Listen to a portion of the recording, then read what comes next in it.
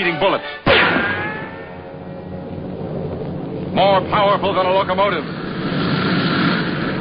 Able to leap tall buildings at a single bound.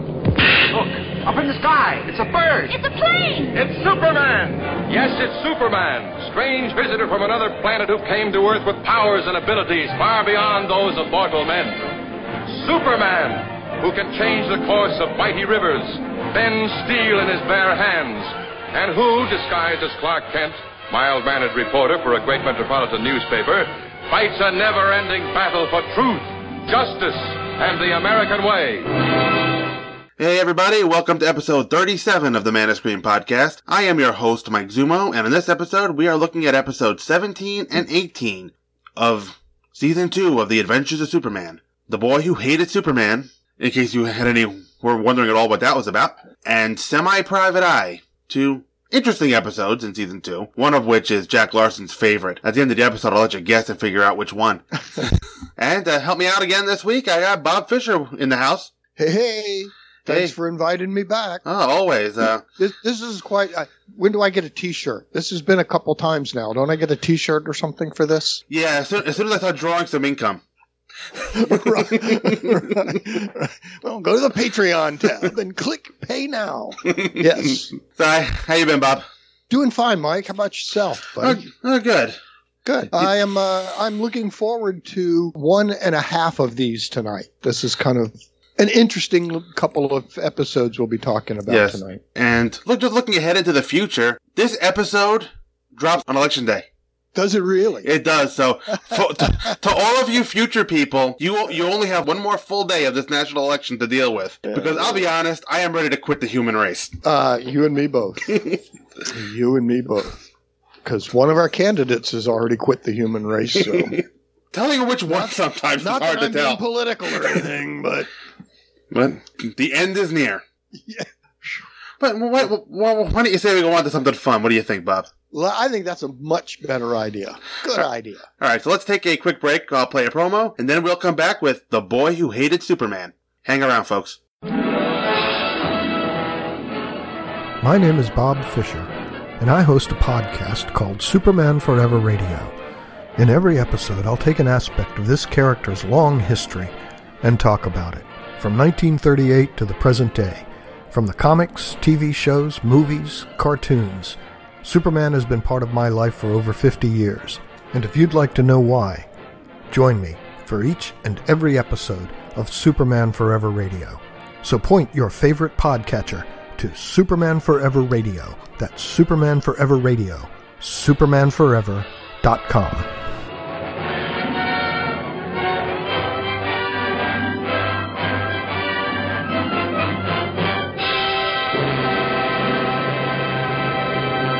Welcome back, folks. We're going to head right along into The Boy Who Hated Superman. How could anybody hate Superman? I guess we're going to find out. Yes, we will. The original broadcast date was January 4th, 1954. Ooh, I was almost 2 years old. I was almost negative 27.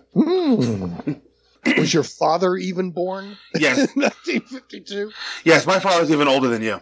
Ah, okay. Well, I wonder sometimes, because I do a lot of podcasts with other guys, and so many times I've heard them say stuff, and they go, well, my father was, and I'm thinking, wow, I'm the same age as your dad. My dad, you're probably about 7 months younger than my dad, or 5 months. But he's also 1950, so he was 51. Yeah, he was July 51. Ah, okay. So, yeah, middle of 51, I came along 6-7 months later. Yep. Mm-hmm. Good. Interesting.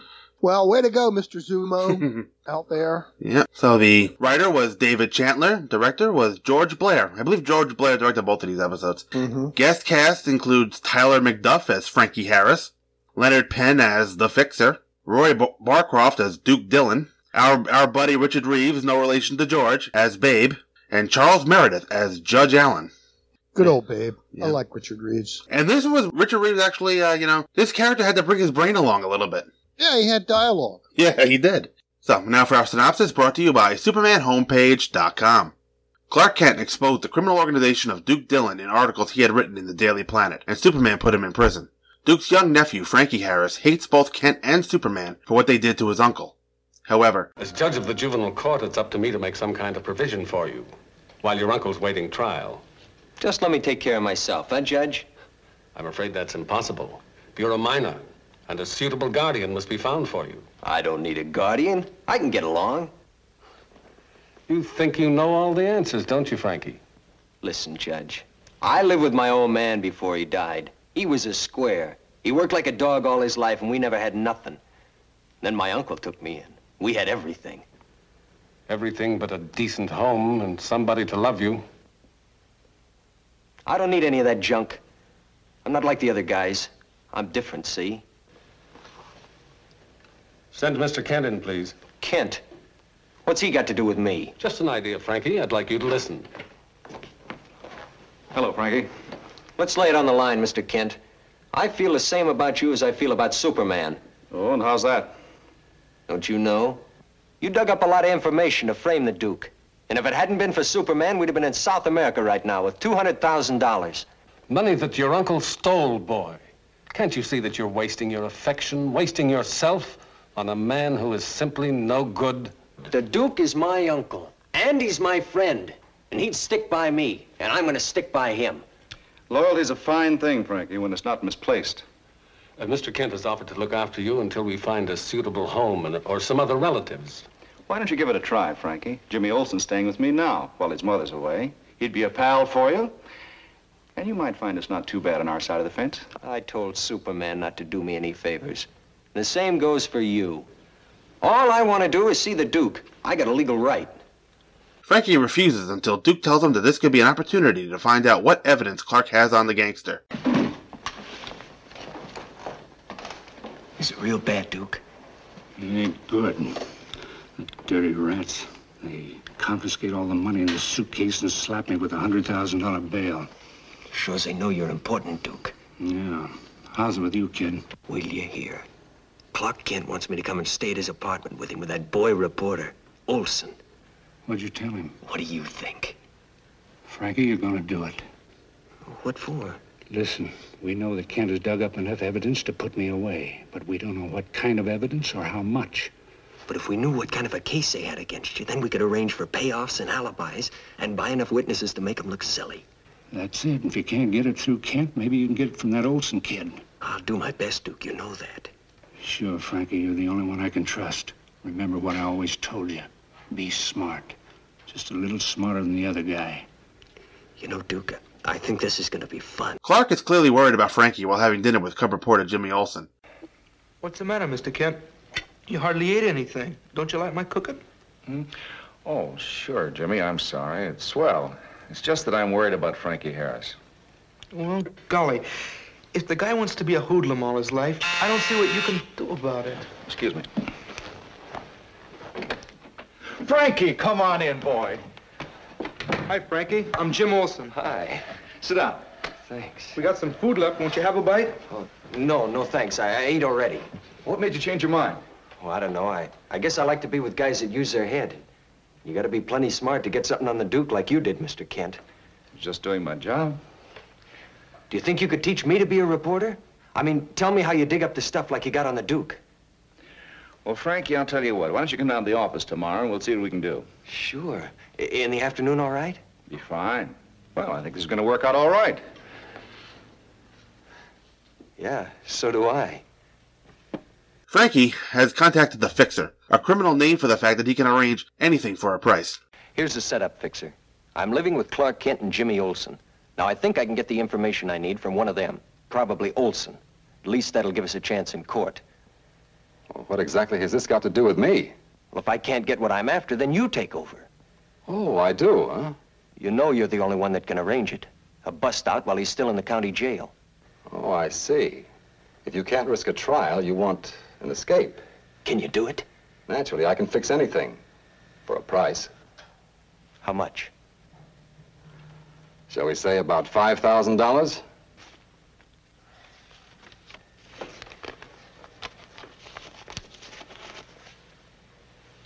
Count it, Fixer. As I said before, my price is $5,000. Down payment. What do you mean, down payment? I mean you'll have to guarantee another $5,000 after the job. But I haven't got it. All I got left is a few $100s. Where'd you get this, then? The Duke had it stashed in case we were ever busted. Sorry, but it's not enough. Okay, I'll get the rest of it. How? Never mind, I'll get it. Good, it's a deal. Frankie enters Clark Kent's office the next day. Well, just in time for the guided tour.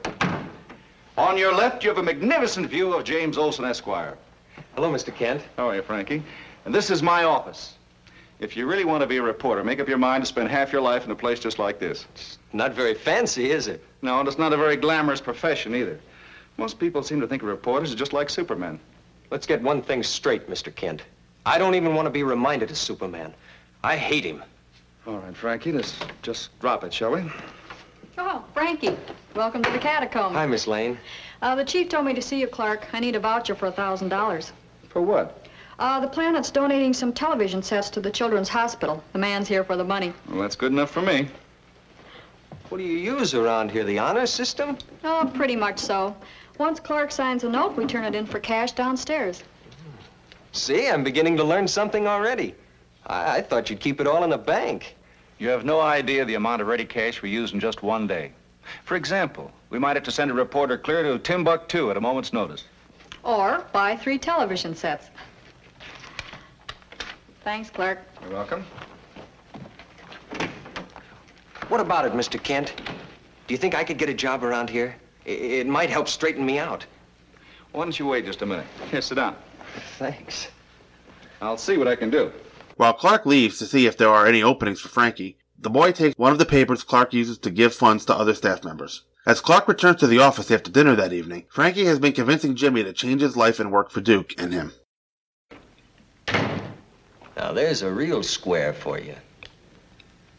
What do you mean? I think Mr. Kent's a pretty swell guy. No offense meant. It's too late for him to change anyway. But it's not too late for you, Jim. What are you driving at? You want it straight from the shoulder? Yes, straight from the shoulder. Take a good look at yourself and tell me what you see. Myself. I'll tell you what I see. I see a guy that could use a new pair of shoes. A guy that has to shop in the basement. A guy that's gonna burn himself out working for somebody else all his life. Now, take a look at me. What do you see? I'm not sure. I'll tell you. Tomorrow I got a birthday. Hey, we'll have to give you a party. That's not why I said it. I never had a party in my life. Who needs it? But I've had everything else. Take a look at this suit. $200. For one suit? Sure. Wait a minute. Here, put this on.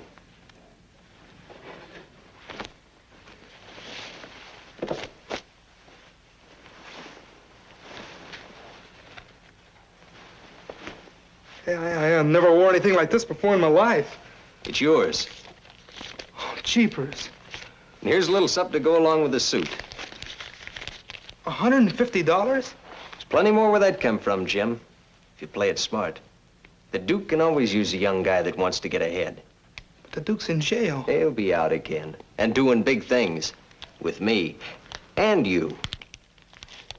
Golly, Frankie, you know, that sounds good to me. I even got a funny feeling here inside me like some new power. Stick with me, Jim, and you'll learn to love that feeling. And Jim, I've been taking a chance talking to you this way. You could tell Kent. But just remember which of us would lose the most. Oh, listen, Frankie, a guy can smarten up a lot in a couple of minutes. Frankie has found Clark's file on Duke and has arranged for the Fixer's henchman Babe to pick it up. After Clark returns from the planet, he finds the match Frankie had used to see in the darkness, while Jimmy, who is staying with Clark while his mother is away, is asleep. To deepen suspicion further, Clark uses his X-ray vision to see Frankie drop the folder onto the street for Babe. Superman has followed Babe to the Fixer's home and prevented him from reading and burning Duke's file. A highly incriminating assortment of data if I ever saw it. Isn't it a little late for you to be up reading, Fixer? Well, at least if I don't get to read this, nobody else will. Almost takes your breath away, doesn't it? Gee, Superman, I was only following orders. Shut up. All right, Superman, so you've got it. So good night. But please, if you don't mind, open the door before you go through it. I don't know what I'm going to do about you two. I can tell you that. Nothing. Babe found that file lying on the sidewalk. There's nothing illegal about picking it up. So again, good night. Good night, Fixer. As Frankie searches for more evidence and tries to forge Clark's name on the voucher he took, Editor Perry White, Lois Lane, and Clark Kent are not too happy with Jimmy's recent attitude change. Kent, I think you should send Frankie back to the juvenile authorities. But why? Well, you've been worried about something all morning. Jimmy's acting like a kid again, and I don't like it. Frankie must have something to do with it. I'm afraid you're right, Chief.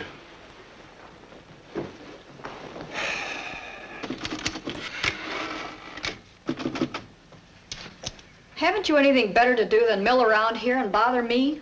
I've been beating my brains out all morning. I'm not gonna kill myself. Well, just who's killing themselves? Well, not little Lord Fauntleroy, that's for sure. No, what's with you, Junior? Me? Nothing. Well, did Frankie come in yet? Nope. He said he was sick this morning. I guess he still is. I see. Well, how about lunch? Let's go to Tony's, huh? Lunch? Sure. But not Tony's. I take you to someplace fancy. Frankie showed me last night. Well, it's okay by me. How about you, Lois? No, thanks. Tony's is still good enough for me. All right. Come on, Junior. Bring your money. He has become more and more like a hoodlum. Hey, I'm gonna knock off early. Tell the chief I figured I did enough work for one day. That's all. Come here. Come right here. I mean it. Now, what is this routine? Routine? What do you mean? You know what I mean, and let's have it. I've got enough on my mind without worrying about you turning on me. Yeah. Maybe it is better for you to know. Well, you see, Mr. Kent, last night Frankie started talking to me. He tried to sell me a bill of goods to get me to throw in with him and Duke. And that's it, Mr. Kent. I knew Frankie was up to something. I thought if I played along, I could find out what it was. Well, what do you know? Well, why didn't you tell us? I don't know. I figured it would come out better this way. But I guess it wasn't quite fair. Well, I wouldn't worry about it. You go on back to the apartment. I'll see you later. Even I feel better. I was beginning to hate myself. Unfortunately, Frankie has overheard this. He is angry as he leaves the Planet Building, and Jimmy tries to tell Frankie that he was only scared that the boy would get into more trouble. However, before it can be discussed further, Babe arrives to get Frankie. Hey, Frankie! What's the rush? Where are we going? We're not going anyplace.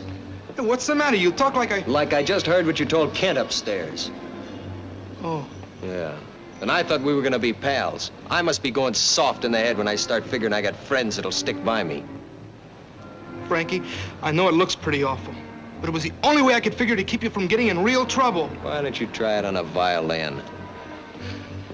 Frankie, I'm sorry it turned out this way. All right, Frankie, in the car. You, beat it. Save yourself some trouble. No, I'm staying with Frankie. You better do like he says. No, I'm sticking. Okay, but don't say I didn't give you a chance. Now get in the car, both of you. Come on, hurry up. What's the matter with you? Why didn't you beat it? I don't know. I guess I'm crazy.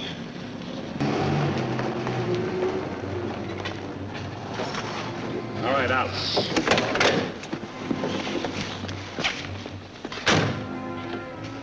All right, Frankie, let's have it. I haven't got anything of yours. That's what you think. The Duke owed me $5 grand. I'm collecting. I haven't got it. The fixer thinks you do. Otherwise, he wouldn't have arranged for the spring. I'll get the money, sure. But I gotta give it to the fixer. You'll get yours someday. I'll get it today or else. Look, I gotta give it to the fixer so he can spring the Duke. There was a sucker born every minute. You took care of about an hour's worth, kid. What do you mean? A couple of months ago, the Duke got in trouble with the River Gang. They said one of the Duke's boys was operating in their territory, right? Yeah, so far, yeah. A week later, you got nailed in an alley and beat up real good, right? Yeah. I'll settle that someday, too. And settle it with the Duke. The Duke had to show his good faith. He had to let the River Gang teach somebody a lesson. He needed a patsy, Frankie, so he threw you to the dogs. That's a lie, babe. I know it's true because he arranged it through the fixer. And you know it's true because the Duke was the only one who knew where you'd be that night. The Duke was gonna take me to South America with him. Then Superman caught up with us. Yeah? Where are the plane tickets? Right in my pocket. They gave me his stuff when they threw him in jail. Look at him.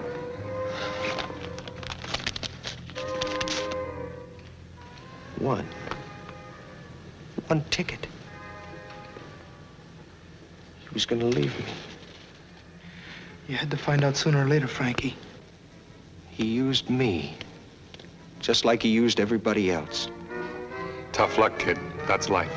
I'm in a hurry. Let's have the dough. Look, is it all right if I take care of it? Well, sure, kid. I don't care where I get it, as long as I get it. Frankie is now confused and wondering who his true friends are. Jimmy shows him the light by giving Babe the money and helping Frankie escape the big henchman of the Fixer. Now, both young men make their getaway, and only one knows what surprises are in store for the other. Tonight is Frankie's birthday. Perry, Lois, and Clark have done something for the troubled young man that nobody had ever done for him. They are giving him a party. I'm afraid I can't stay. Clark, we're ready.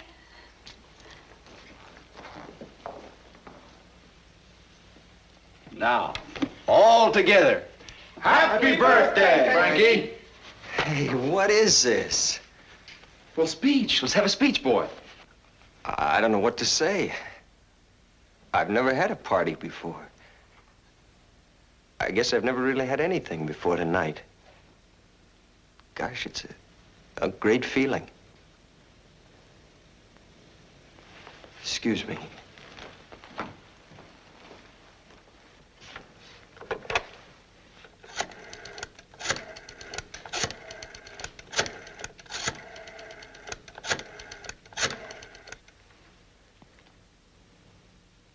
Hello, this is Frankie.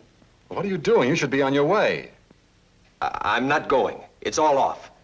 What do you mean, all off? I can't stop it now. Now listen to me, Frankie. And that's not all. At 7 o'clock tonight, the Duke is coming out of that manhole in back of the stadium. He'll be armed. And if you're not there to meet him, somebody's going to get hurt. I'm not going through with it. Jimmy, will you turn out the lights, please? Frankie, make your wish and blow out all the candles.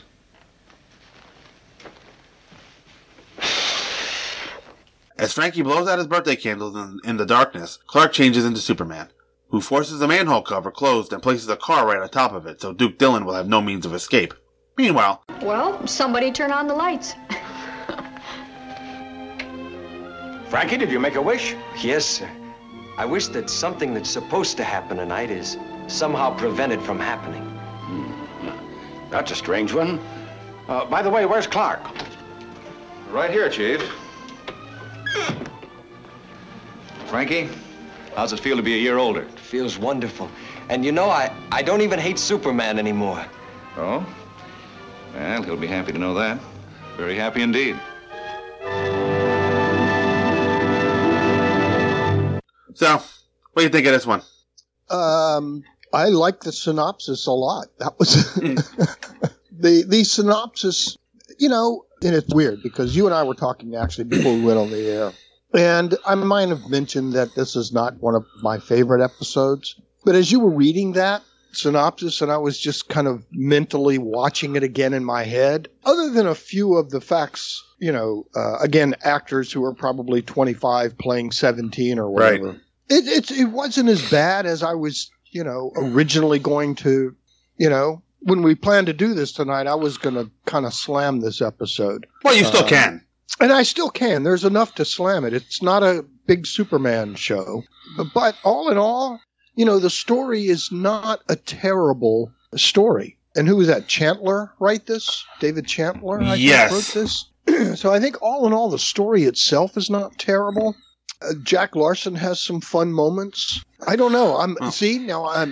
My mind has been changed just in the last 30 seconds. So I'm thinking it's better than I was going to say, but it's still not, you know, compared to first season or Panic in the Sky or some of the other great Superman stories. This is not a great Superman story. Right.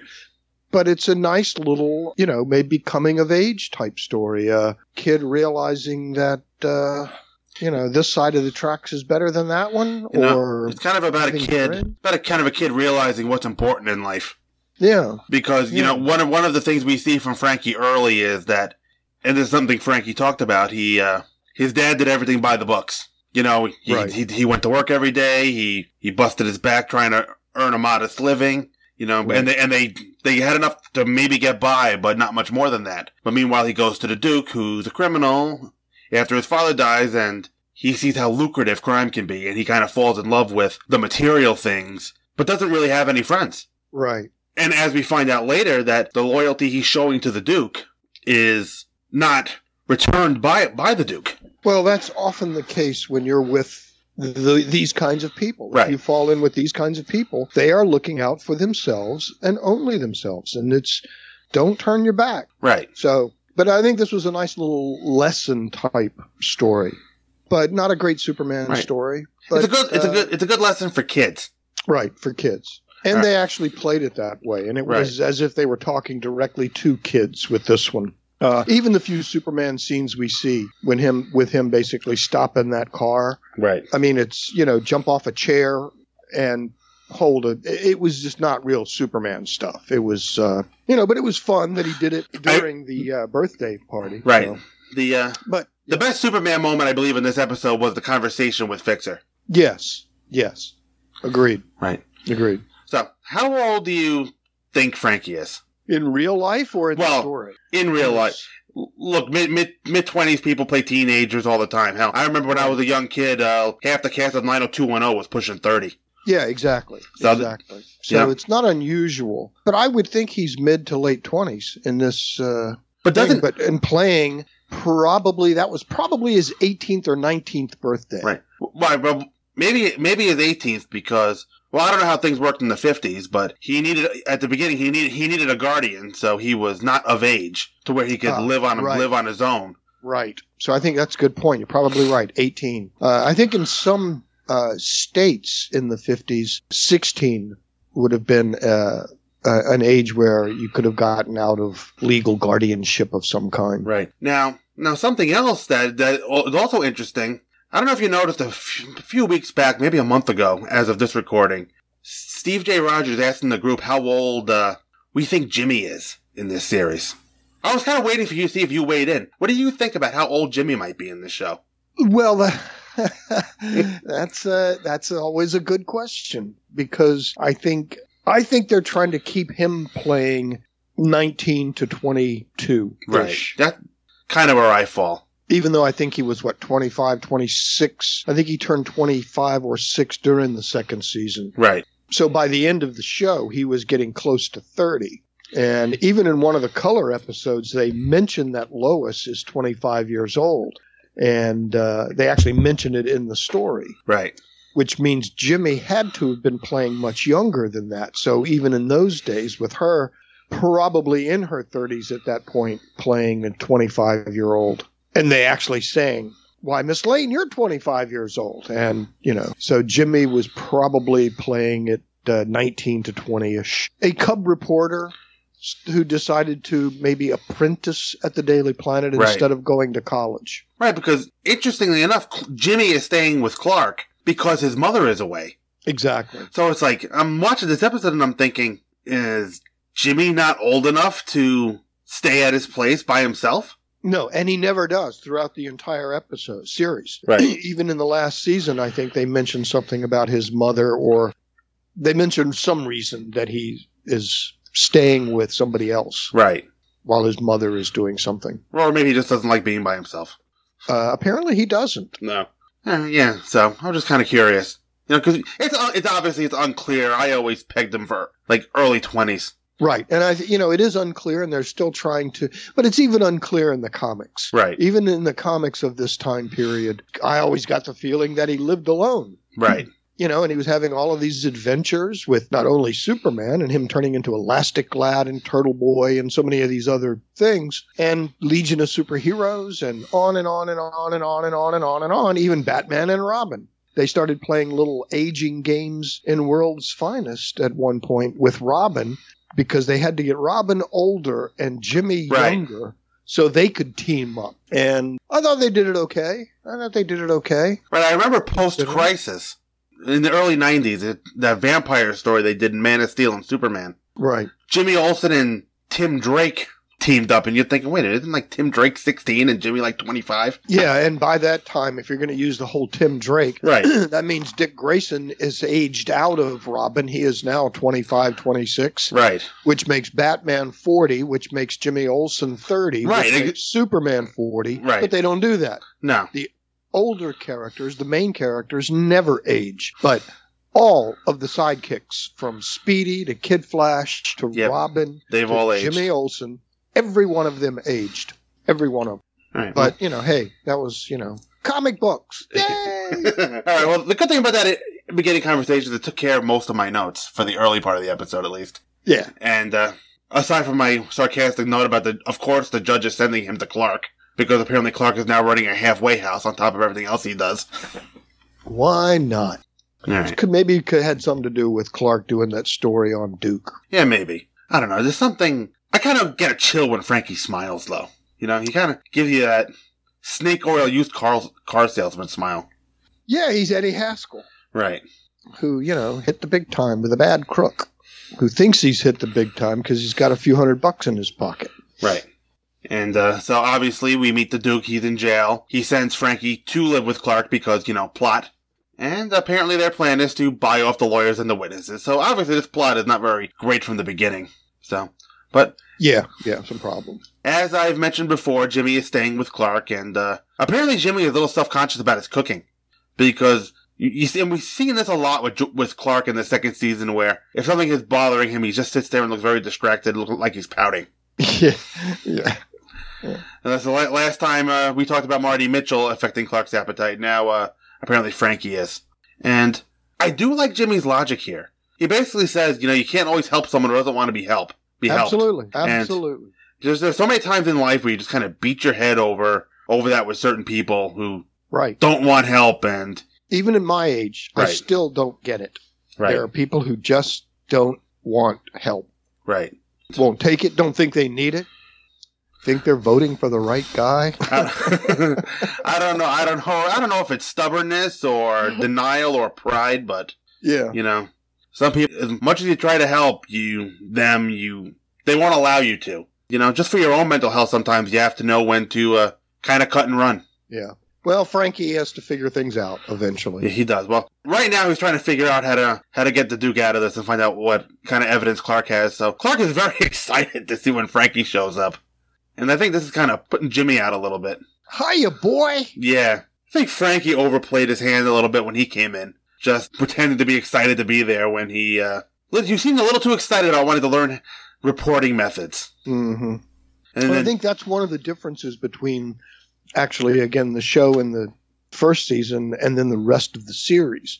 In the first season, it was for adults, and the acting, to some degree, was subtle. Right. There was things they wanted you to figure out. Whereas now, overplaying certain things, they want to make sure that the viewer understands that Frankie is not serious about wanting to be a reporter. They need the kids to figure it out as early as possible. But meanwhile, poor Jimmy can't get anyone to eat his cooking, as Frankie apparently ate before he got there. I don't know what Jimmy made, but nobody wants it. Beans and Franks, I guess. Probably. Eventually, Frankie goes over to the Fixer, and this is where we see Richard Reeves, again, no relation to George. I believe this is his third of his many appearances as a henchman on the show.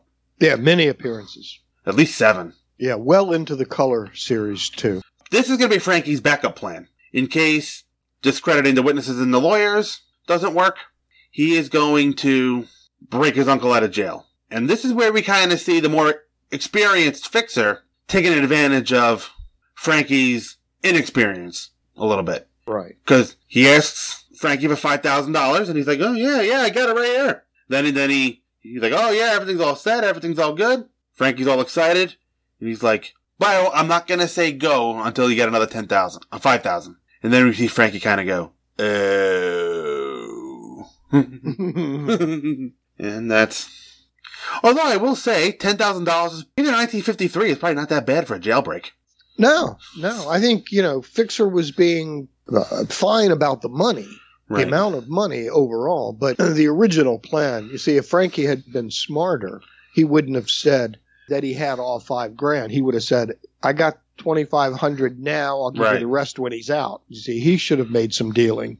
But Frankie was a little too young and inexperienced to do that kind of a thing. And the Fixer and later Duke just try to take care of him. Now he needs the money, so he's got to go get it from somewhere. And Frankie shows up at Clark's office, again, flashing that used car salesman smile that he's got. And, he's there, and Clark gives him this very animated talk about how great journalism is. I kind of checked out of this scene at this point. Yeah. Between the great view of Jimmy Olsen, who's doing something. Jimmy never works at his desk, I've noticed. He's always working in Clark's office. But the minute Clark mentioned... Well, he didn't actually mention Superman. He said, people must think we're Superman or something, and Frankie just kind of goes off the reservation a little bit. This is where we learn he hates Superman. And then Lois shuffles in because Perry sends Lois to Clark to get a voucher for $1,000 for the TVs for the Children's Hospital, I believe it was, or something like that. I found this part a little strange in the sense that why is Perry sending Clark to get a voucher? As the editor, I would think Perry would be in control of all that. Maybe. Depends. Hierarchy. He may not. I think it was weird why Clark was doing it. Right, exactly. It's not.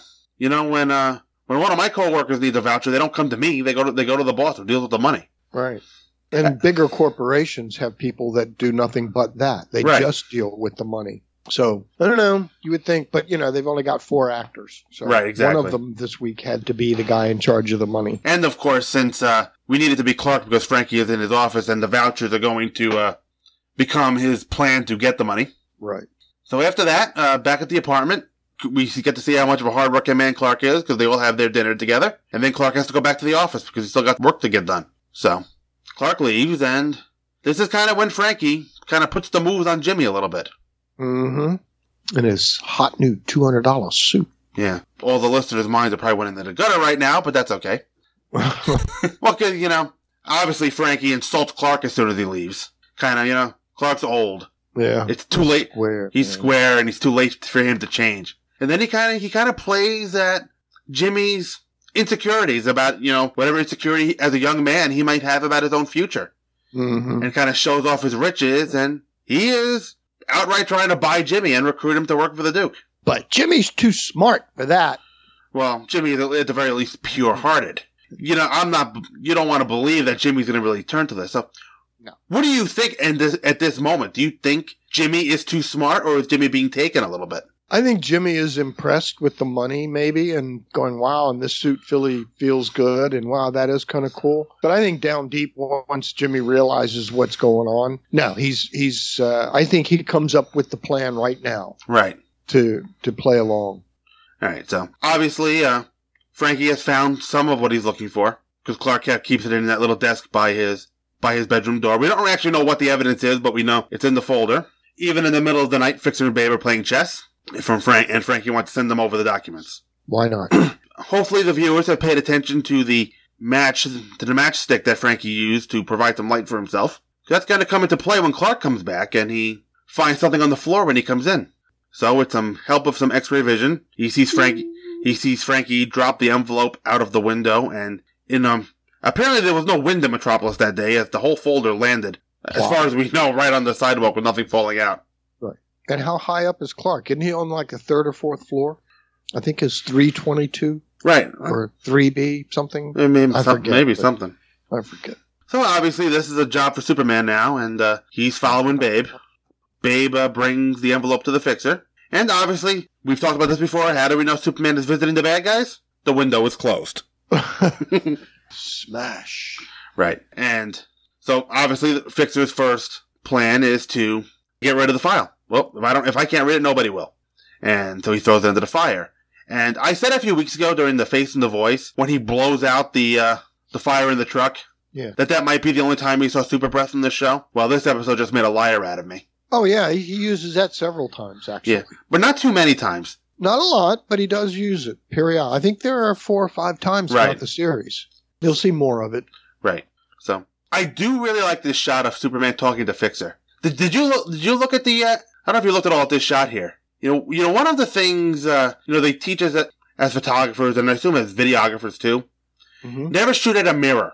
Ah, right. But Well, it takes planning. You do have to really plan those things. Right. I have a funny video when I was in my 20s, actually, that I did. So we're talking in the late 70s. And I was going to freeze frame. What do you call it? Stop motion. Right. Stop frame. Me shaving my beard off. Okay. So I thought I had everything set so that the camera wouldn't be seen in the mirror and, you know, how we were going to set the shot up and all this stuff was done. And then in the final thing, and this was film, we shot it on film. Right. And then when I get the film developed and it comes back and we're running it through and I go, holy crap. I left the tripod in the frame. So, because we went from a handheld to place it on the tripod for the freeze shot. So everything was set up where it had to be. But then you could see the tripod as I walk into the bathroom. Right. And I go, oh, crap. And you can't edit it. If you edit it, that ruined the animation. So. Yeah, I did pause it and look in the mirror to see if they left any equipment visible. I didn't see anything. No, I think they were pretty good at this one. This was I really like this shot because you basically see Fixer twice. Yes. He's on the left where he actually is. And you see like the right profile of his face. Right. And then you see his full face on the right kind of reflected over Superman's shoulder. Right. So I thought that was a great, well done shot. Yeah, I agree.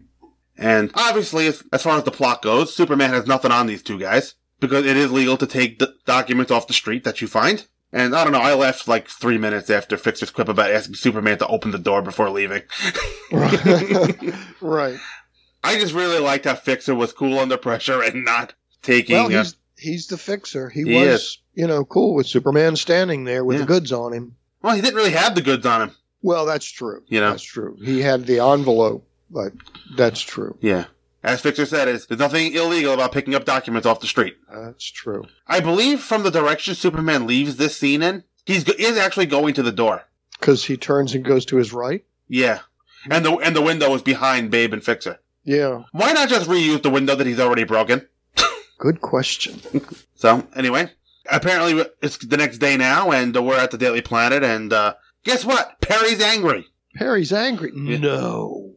Calm, quiet, reserved, collected, cool under pressure, Perry White? Right.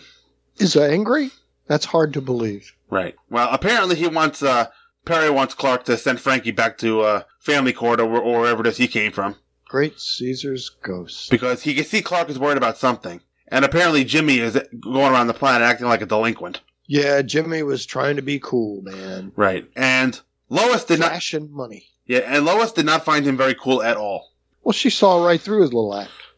Did she? Or did she kind of tell him just to go away and leave me alone? I think she didn't realize he was acting, but thought he might be picking up some bad habits. Right, and that's what we're supposed to think at this point. Right, and I think that's where she is at this point. She just thinks he's picking up some bad habits from Frankie.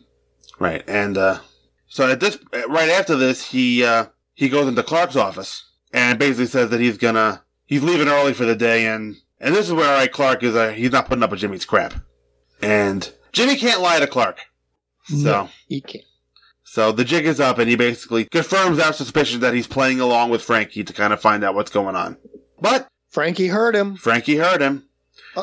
Because Frankie is on his way back. Immediately before this scene, we saw Frankie going to Plan B. With Superman having gotten the documents back, we have to go to Plan B, which is springing the Duke. So Frankie's coming back to Clark's office, probably to cash his voucher, and he heard Jimmy talking to Clark. But they leave. Jimmy's trying to catch up with him. And they leave together down the elevator. But guess who's waiting for them as they come downstairs? Babe, of course. Babe. Babe. Yep, and before Babe shows up, basically Frankie reads Jimmy the riot act. Right. About how he was a fool to have trusted them or whatever. Yeah. I like the looks on Jack Larson's face during this discussion. Mm-hmm. Because you can tell that he's sad because he wants to help Frankie. Right. Like I said, Jimmy is pure of heart, if not pure of brain. Right. I think all three of them in this scene down here, Babe and Frankie and Jimmy, I think that's a good scene. It is. And I believe... And Babe is a perfect name for Richard Reeve's character. He is. I wonder if they call him Babe any other time. I don't know. I wonder if they reuse that name, because that's a perfect name for him. It is. I want to point out that I believe this is kind of where Frankie starts learning a little bit about loyalty. Right. Through the actions of Jimmy first getting in the car. It's kind of Jimmy is trying to show Frankie how friends treat each other. Yep. Apparently, right out of left field comes this little twist that the Duke owed Babe money as well. Apparently, Duke owed a lot of people. He did, and this is when he tells Frankie the story about how Duke set up Frankie to get, quote-unquote, taught a lesson by the River Gang, basically get him beat up. And then Frankie learns that Duke was going to betray him by going to South America alone. Of course, Frankie is still in that, no, the Duke would never do that to me mode. And apparently he's still carrying around the plane tickets. So Babe tells him to check it out. And guess what he finds in his pocket? One ticket to South America. And then Jimmy says something interesting to Frankie after this. He tells Frankie that he had to find out sooner or later. Is Jimmy implying that he knew the Duke was going to jet by himself? Well, not that he was going to jet by himself, but he had to find out sooner or later what kind of a guy the Duke really was. See, I always thought Frankie knew what kind of guy the Duke really was and just didn't care. No. I think Frankie thought the Duke everybody was wrong except the Duke. The Duke had been wronged by the police and the Fixer and all these other people. So that in Frankie's eyes, Duke was his hero. Right about now, it's starting to all sink in. And I think the ticket, he may have had some suspicions. Right. Because then the ticket was kind of the icing on the cake, the cherry on the ice cream, except those are positive things. This is the final straw. There you go. A better metaphor. So what do you think of this little fight here that Jimmy starts by stepping on Babe's foot? That's pretty good. It's so typical Jimmy, too. Right. And that's out of the comic books. He did that in the comics, and I don't know because I have a mental picture in my head of the panel of Jimmy Olsen doing it in a comic book. Now I don't know if it was done before or after this episode, but this is a second season episode, probably shot sometime in 1951, airing in late 52. Is that where we are now on this one? Yeah, November. No, this one aired January of 1954. Ah, right. Season 2 was shot in 53. Right. There we go. Season 2. Right. 51 was the first season. Right. Yes. Got it. I know now. I'm back. All right. So there we go. They get away. They beat off Babe, and we go back to Clark's where Perry and Lois are setting Clark's table. And Clark comes out with a birthday cake. And I think Frankie is kind of shocked here about how they're treating him. I'm sure he is. And this is like the final nail that he realizes he's been wrong about just about everybody and everything. Yeah. I always think it's funny in these kinds of, in TV shows, and not just this episode, but in TV shows and, movies, and probably not as much in the more expensive movies, but particularly in low budget type things like this. When Frankie says, 1 second, I'll be right back, and he goes to the phone to make the phone call, he took like 2 steps. He's right there, Right. And then when he comes back, everybody acts as if they have no idea who or what he just did. Do they? Well, not in the story, but in reality, it's always, I always find it funny when that happens, when somebody whispers or says, "Oh, come here, let me tell you something." And everybody can only hear Frankie's half, except for Clark, obviously. That's true. That's true. Hears the whole thing. Because I think Frankie on his end was cryptic enough that... Okay. So that even if the other people heard what he was saying, that it's no big deal. That they know he's trying to obviously call off something. Right. They just don't know what. Right. They don't know that he's trying to call off a prison break. Right. But obviously Clark does because he can hear the other half of the conversation. Right. And obviously, I'm not actually sure whether Fixer got all of his money yet. but Fixer won't stop the prison break. And fortunately, Clark can slink away while the lights are off. And he leaves. Boy, the lights going off must have made that room really dark. Really dark. And those lights must have been off for a long time. There is, as he leaves, a nice shot of Superman flying away from the camera. Season 2 had a lot of nice flying shots. I will say this, more than Season 1. They really mastered the art of making him fly. It's almost sad that the show went to color and we lost some of these. Yeah. Because Season 2 made you believe that George Reeves is flying. Oh, yeah. Looked some great shots of him flying. The color episodes, not so much. No, I still like some of those color episodes when he's flying, to the left. Right. And his arms are outstretched in the color, and his cape just looks good. He just looks really good. His toes, you don't see the pan under his chest. It just looks, I really like those shots. Yeah. Those left to right. I like the shots where you can see the city in the background. Yeah, exactly. The full, yeah. Because even as a kid, I always noticed he's flying past the same buildings no matter where he was. Yeah. You know, so. Still looks good. It does. So, here is Superman's trapping method. We've talked about this. First stepping on the manhole cover and then rolling the car over it. Hopefully at some point somebody's going to retrieve Duke from down there. They might want to hose him down after he's done with it. He'll just have to go back to jail, won't he? I guess so. Hopefully get a shower, too. I don't know why he doesn't just go down to the block, one block down, and get up the next manhole cover. He only had maybe he only had a map to this one. Mm-hmm. Well, doesn't someone have to be there to open it for you?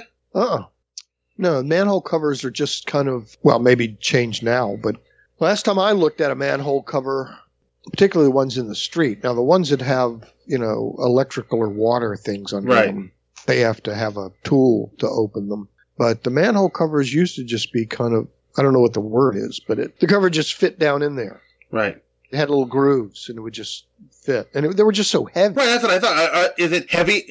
Can somebody push it up from down below? Can one person do it? Yeah, I think an adult man can do it. Okay. Yeah. We're just about at the end where Frankie wishes for something to prevent the jailbreak. Something that's going to happen. Frankie they should tell Frankie that if you tell people what you wished for, it's not going to come true. Well, they didn't tell them specifically.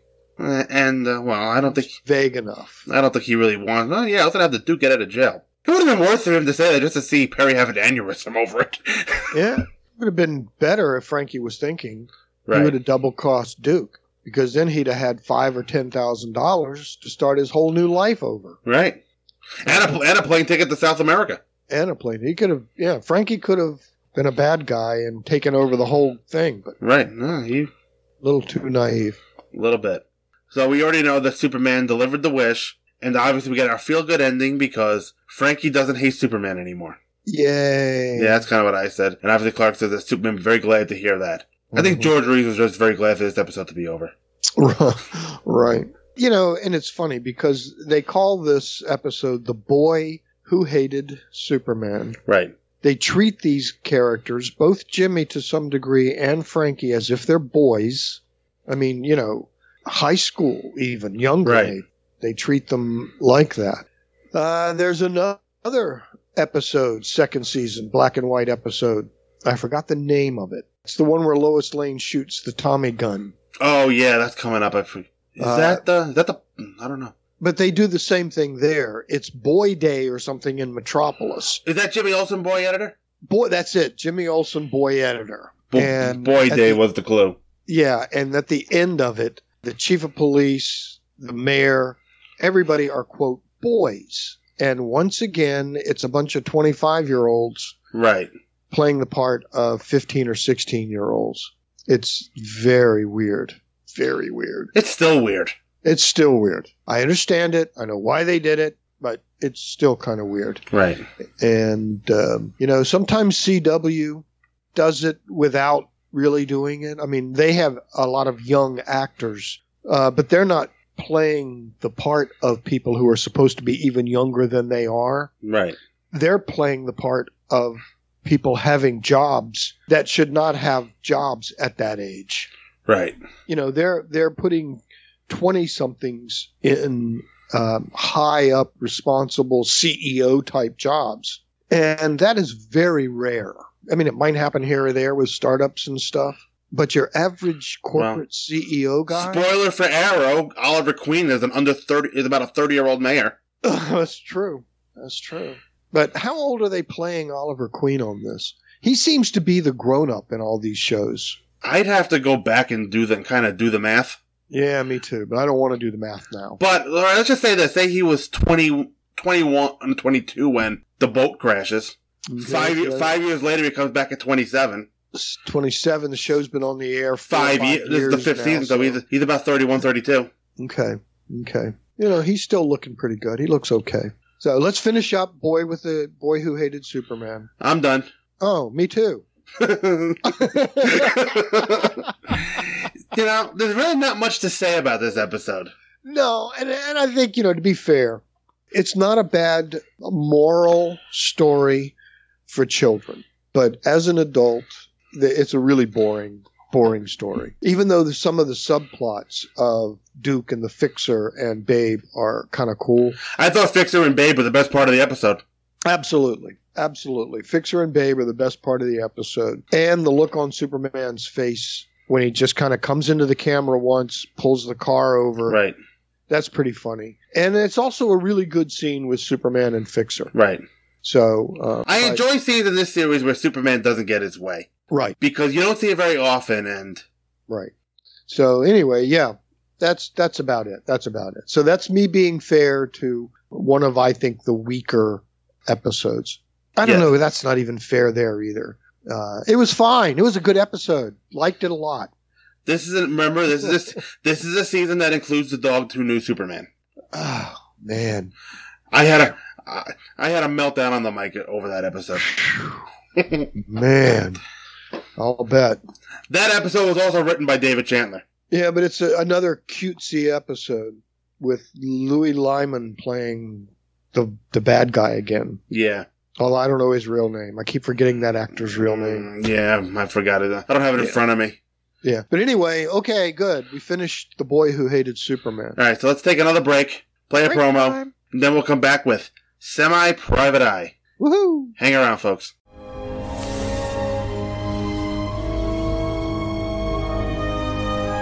Kal-El, you have traveled far. One journey has ended. A new journey is about to begin. Hey everybody, Magnus here. I do a podcast called Trennis Magnus Punches Reality. What I do is spend 6 episodes talking about comics, movies, and TV shows, but all that stuff gets put on hold every 8th episode so that I can talk about Smallville. Smallville's the most underrated live-action adaptation of Superman in all of history. Smallville's my favorite version of Superman apart from the comics, and so every 8th episode, I put Smallville under a microscope. Listeners all around the world have been shocked to discover just how awesome Smallville truly is and just how well it holds up to critical scrutiny. I've recently finished what most people regard as Smallville's first run, with the conclusion of the mighty 3rd season of the show. But as awesome as Smallville may have been up to this point, the best is still to come. And I want you along for the ride. This is Magnus Talks About Smallville, an 8th episode feature of Trennis Magnus Punches Reality, now with fewer cigarette breaks. So check out Magnus Talks About Smallville, every 8th Tuesday, for all the Smallville small talk you could ever hope to shake a stick at. Magnus Talks About Smallville, every 8th Tuesday, only at twotruefreaks.com.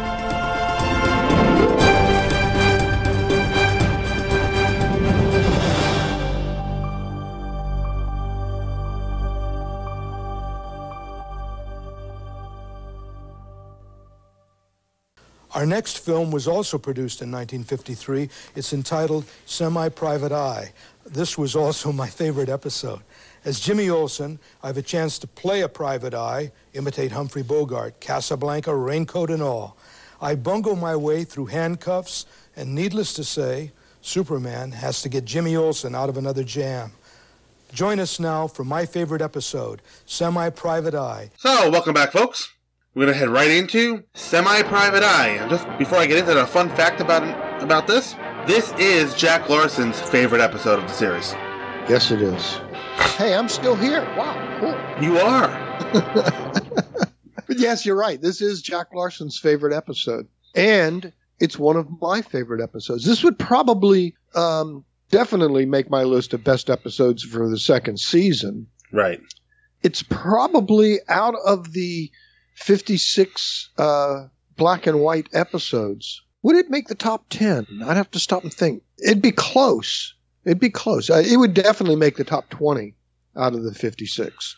It's not in the top half. It's not the greatest episode in the world, but it's so much fun. Oh, it's Jack Larson he's so good in this episode. It's just everything that he wanted to do. It brings in his theater, it brings his stage acting, it brings his comic timing. I just think it's just one of the most fun episodes to watch. I never have a problem sitting down to watch this one. If somebody got some really good stars in it too.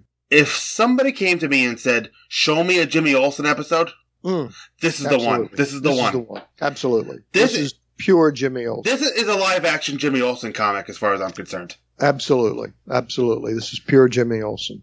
And I just really love the episode. So, I will sit over here while you do the synopsis from the Superman homepage, your number one source for Superman information on the web. That's right. So, original broadcast date was January 11th, 1954. Written by David Chandler and directed by George Blair, the same crew from the last episode. Guest cast includes Alicia Cook Jr. as Homer Garrity, Richard Benedict as Cappy Leonard, Douglas Henderson as Noodles, Alfred Linder as Murray, Paul Fix as Fingers, and Angelo Rosito as the man in the pool hall. And now for our synopsis. As Bob mentioned, brought to you by SupermanHomepage.com. Private Detective Homer Garrity is walking down the streets of Metropolis when bricks from a chimney are about to plummet onto him. The timely arrival of Superman prevents him from being injured as the debris lands on the Man of Steel's invulnerable body. If it makes any difference to you who you saved, I'm Homer Garrity. Oh, the private detective? How do you do? I'm flattered that you know me. Well, I'm glad I looked down when I was flying in time to see those bricks fall. Oh, it's probably just one of the thousands of rotten chimneys around here. Were you sure it was an accident? Oh, my, yes. Nothing that glamorous ever happens to members of my profession, in real life. Well, if I were you, I'd look up once in a while. Daily Planet reporters Lois Lane and Jimmy Olsen are discussing Superman's rescue of Homer Garrity. At least a dozen persons saw it happen, and each one phoned in the story. The first one said Superman had been showered with bricks. The second one said concrete blocks. And by the time I got the last one, an entire building had collapsed on him. And you should have seen the look on Homer Garrity's face when it happened. And how do you happen to know about the look on his face? Yes, Kent, just how do you know that? Well, I happened to be nearby at the time. Oh, now don't tell me that I had a reporter at the scene of a story for a change. Maybe he was nearer than you think, Chief. Come on, Jim. Chief, what do you suppose she meant by that? My boy, when a woman has nothing to say, she talks in riddles.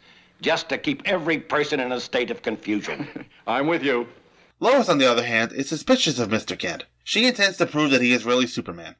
If I could offer a little brain, along with my blonde, Miss Lane, I'd say that someday you're going to get into trouble trying to prove that Mr. Kent is Superman.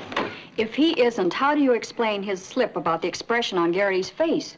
He said he just happened to be there. He said. Well, I've had this book fixed for a week, just waiting for a chance to plant it. And this is the chance. This thing weighs over 50 pounds, and no ordinary man is going to be able to lift it easily. No ordinary boy, either. Okay, come on.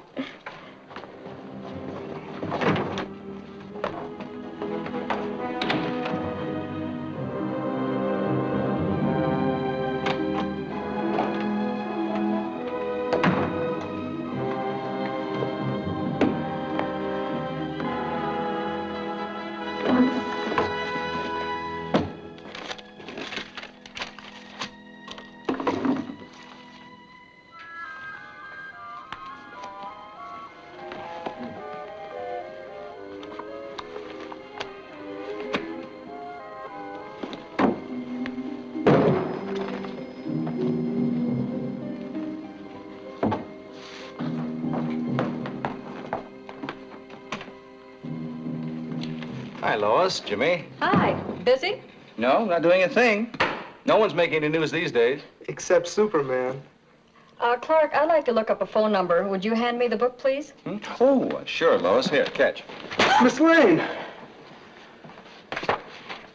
Something the matter? Oh, no, nothing at all. Ready, Jim? More or less, I guess. Oh, Miss Lane, aren't you going to call your number? I just remembered it.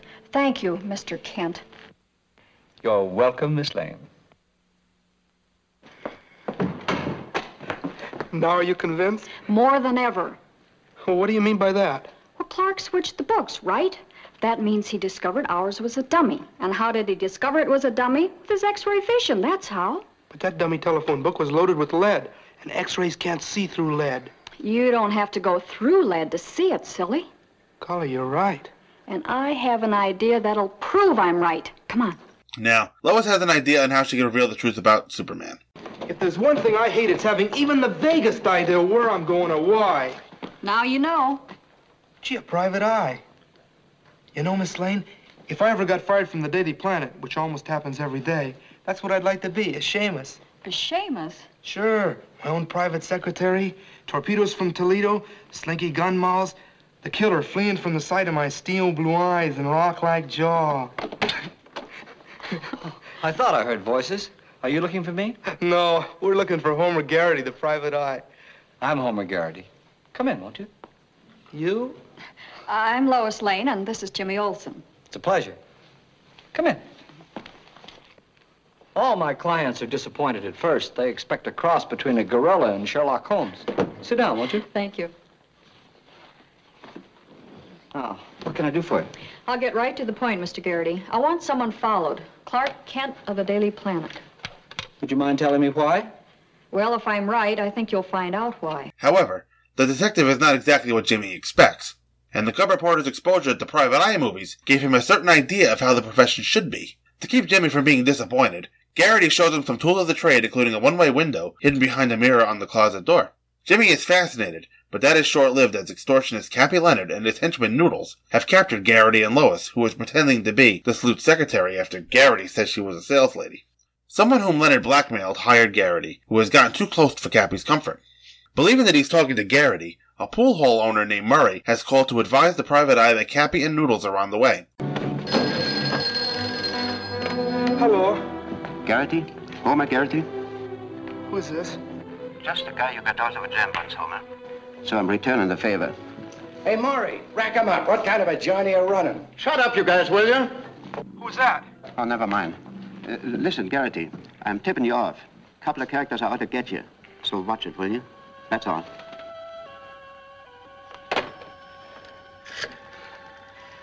Hello, operator. Give me the police. This is an emergency. Hello, police. I want to report a kidnapping. Lois Lane, Homer Garrity. Just about a Never mind. You handle it your way. I'll handle it mine. Miss Latour, take a memo. I'm calling this the unfortunate kidnap caper. It all started quite innocently enough with Lois Lane and Homer Garrity being let out at gunpoint. Then came the phone call from the mysterious tipster. Now I'm off to find the tipster himself. How, Miss Latour? Elementary. I merely look for a pool hall run by a citizen named Maury. No license. Thanks, baby. I know I'm a genius. But sometimes I get tired of slapping around these punk hoodlums all day. Oh, well.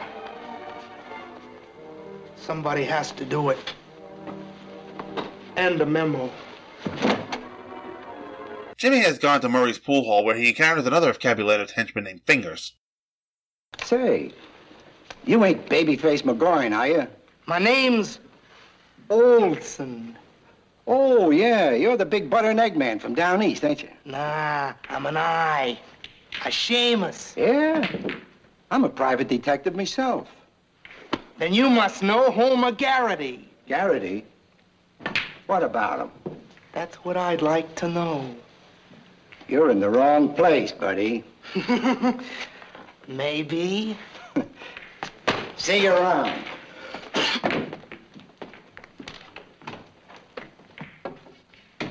Seeing you.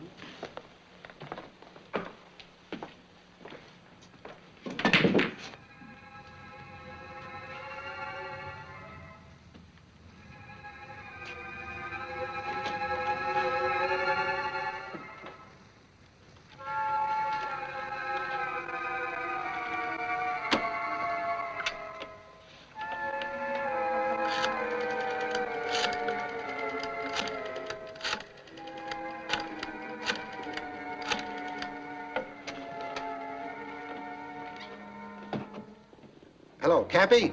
This is Fingers. Listen, about Garrity. Don't turn around. Tell him you'll call later and hang up. I'll call you back.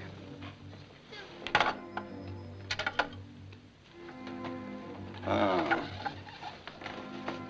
Same kid, huh? If you're goofy enough to follow me here, you're goofy enough to have a gun and use it. You're gonna answer a couple of questions. Who's Cappy? What did he do with Homer and Miss Lane? Come on, talk, spill, open up, let's have it. Please. All right, kid. Go ahead, blast away. My poor old mother will get along without me somehow. You have a poor old mother? You should see her. 110 years old. Sitting in a rocking chair, rocking and knitting. Well, in that case, would you mind stepping over there and putting your wrist up against the bedpost? Move! Whatever you say, kid.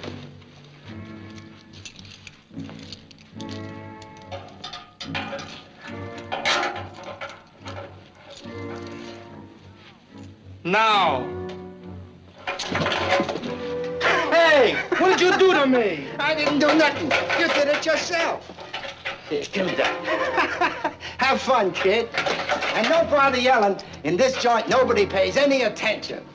Oh, just in case.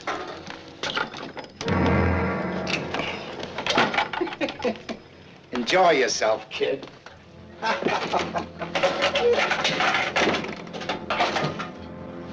Some Seamus. As Clark Kent is told by Perry White of an anonymous tip phoned into the police about the kidnapping of Lois and Garrity, Fingers has been ordered to bring Jimmy to Cappy. Meanwhile, with bedpost and handcuffs still attached to his wrists, Jimmy has found the extortionist addressed. Young Olson, in his attempts to leave Fingers' apartment, has comically removed the metal frame from his bracelets. Now, Jimmy can confront Cappy without knowing that he's walking into the gangster's deadly trap. Thanks to a recording device in Garrity's office, Clark understands that Jimmy intends to go to Murray while playing detective to see Homer and Lois. At the same time, Cappy and Noodles are preparing to deal with the private eye and the Star reporter. I'll still feel better when Fingers gets back with that kid. Well, that's what we're waiting for. Then we'll take care of the three of them at once. How? Same way we've done things before, remember? Sure, boss. That's the way I like it. Quiet, neat, and quick.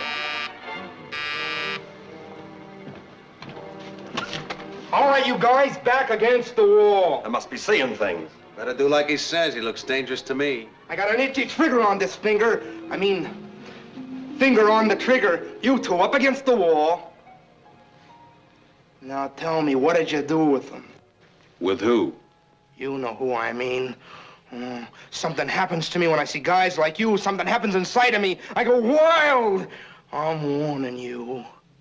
Please, buddy, give us a break, will you? Yeah, have a heart, buddy. In my business, a heart only gets in the way. Now tell me what I want to know. I'll give you till I count to 3. 1, 2, 3. All right? I'll give you another chance. 1, 2, 3. Jimmy has just literally fallen into Cappy's trap. 1, 2, 3. And down he went.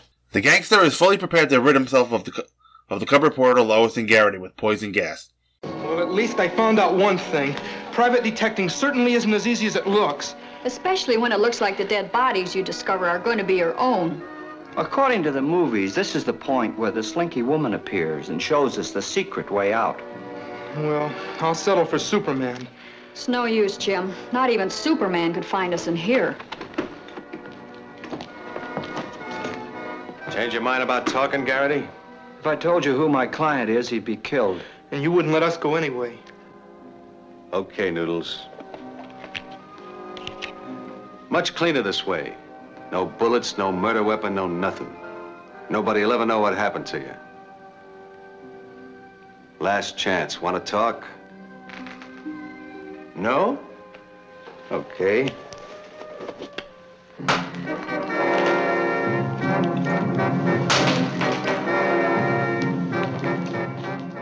The capsules are launched, and the fumes eventually overcome the trio of prisoners. Superman has gone to Murray for information. What are you doing here?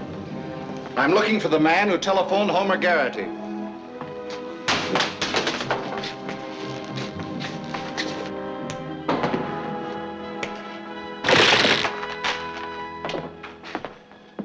You just gave yourself away. You must be the man or you wouldn't be frightened. I was just trying to help, honest. That's exactly what I'm trying to do. And go to 18 Poplar Way, that's all I can tell you. Let's hope it's enough. The frightened pool hall owner tells him where to find Cappy's gang. Superman rushes there in time to inhale the deadly gas vapors and get Lois out into some fresh air.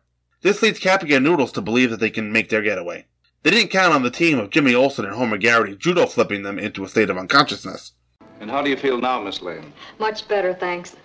Jimmy, I always wanted a chance to try that judo stuff. And it works real great, too. Why, those guys will be out till next Tuesday. But, Mr. Garrity, right now I'd like to give you back your office. Miss Lane, there's one thing that still bothers me. How did you happen to get mixed up in all this? Oh, how did she get mixed up in anything? She was just trying to prove Never mind, Jim. Okay. Well, Miss Lane, I guess I better get started on that assignment you gave me. Following your friend? That won't be necessary, Mr. Garrity.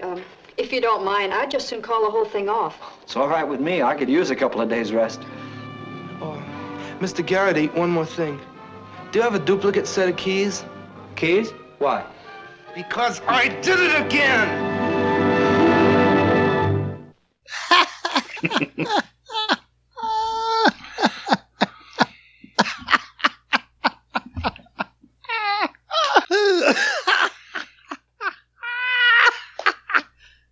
Too much? And you know, if you watch the ending really close, watch Superman just as Jimmy's about to say it. Because he starts laughing right before they cut back to Jimmy. Before they cut back. Man. Yeah, I could, this is just such a fun episode. Jack Larson doing physical comedy, and it's just so good. It reminds me, and there's so many good scenes. It reminds me of one of the earlier first season episodes where, and we talked about this when I was on your show before, and we talked about the Evil 3. Right. Where they had really long takes. You know, there weren't a lot of cuts back and forth, no cuts. And two really good scenes in this episode are done in fairly long takes, and it's just Jack Larson by himself. The scene in Homer Garrity's office when he records the memo. Oh God, yeah, that is such a great Jack Larson scene. Is that one of them? Is that one long take? I'd have to look back at it, but it seems to me that it is minimal cuts, if any, because he goes over, he puts the cap on, the trench coat, he's looking through the desk of all of the guns, and then he even does a little shrug, no license. He puts it back in, and then he walks around the desk and the camera pulls back. I think, now I didn't watch these this week before we recorded, but I think it's really long take. And in the bedroom, when he caught up to the bad guy's name, I forgot the bad guy's name. Fingers. But what was it? Fingers, right. Which also the actor, and I mentioned this before, this is the actor that went on to have a great career on The Rifleman, Micah, the sheriff, the town sheriff. But when Jimmy handcuffs himself to the bed, that's just a great scene. Right. And the way he does that, and the hands that moved, and the rehearsal, the time he must have tried to do to make that work. Actually, I would love to see a script of this episode. So would I. Because I was watching the commentary, and Jack Larson said there was some stuff that he had to talk George Blair into. And I kind of wonder what he was talking about. But so this episode has a commentary on the DVD? It does, with Noel Neill and Jack Larson. Interesting. I might have to go back, because I thought I had listened to all the commentary, but that doesn't ring a bell. Because I'm not sure if it was the whole thing with the bed or handcuffing himself to the bed. Right. Because he said, basically what he said, he suggested something to George Blair, either the handcuffs or the whole bed stuff. Right. And Blair said, fine, but you get one take. So if it didn't work, they would have to shoot it as scripted. Well, whenever it was, whether this one was scripted or this is the one he did in the one take. No, this is what he did in the one take. Jack Larson did say that. This is what he did. It's just so good. What did he do with Homer? Coming up, there's a bit of business. with the bedstead. Yeah, that was wonderful. Yeah, and exiting, and this was the case when I've said that if I've got a good comic bit of business, they'd let me do it once, one take. You got to do it, and then they said if it doesn't work, forget it, and it was just going to be a normal scene. But I thought up this bit of business, which I won't ruin it for our viewers, audience here watching this DVD, but they'll see what it is in a minute. And the director said, you've got one take to do it, and otherwise, we're just going to do this scene straight, or as straight as you can do it. I don't know. And this was tricky. The business is coming up, and otherwise we would have just exited. And I said, let me try this. You see me spotting it there. There I am back, trapped on the bedspread. Now George Bear has to let me continue with this bit of business. Yeah, right.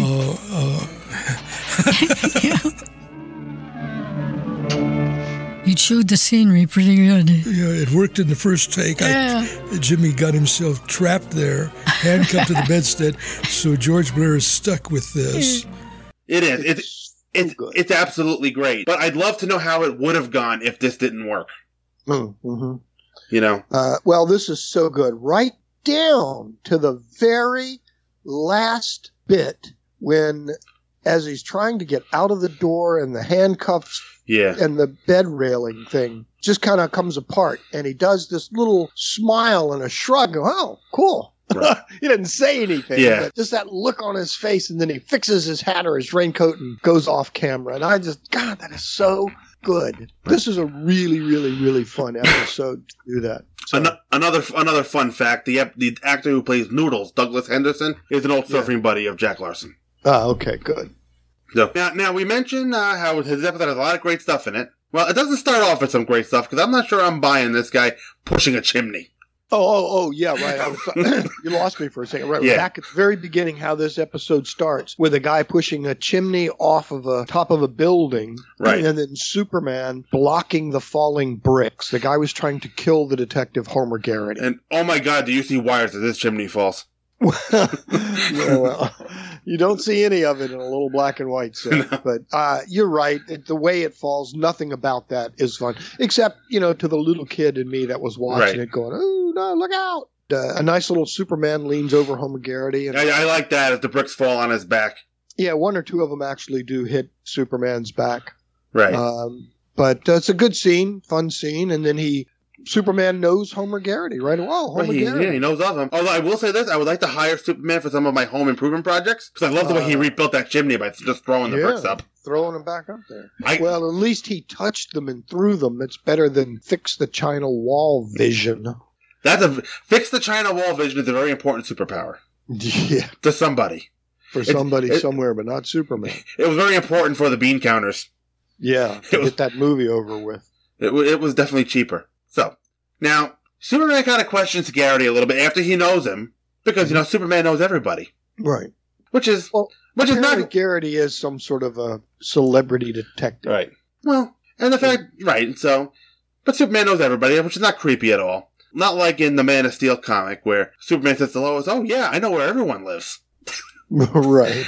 So, now, Garrity kind of writes it off as a rotten chimney, and because nothing like that happens in real life.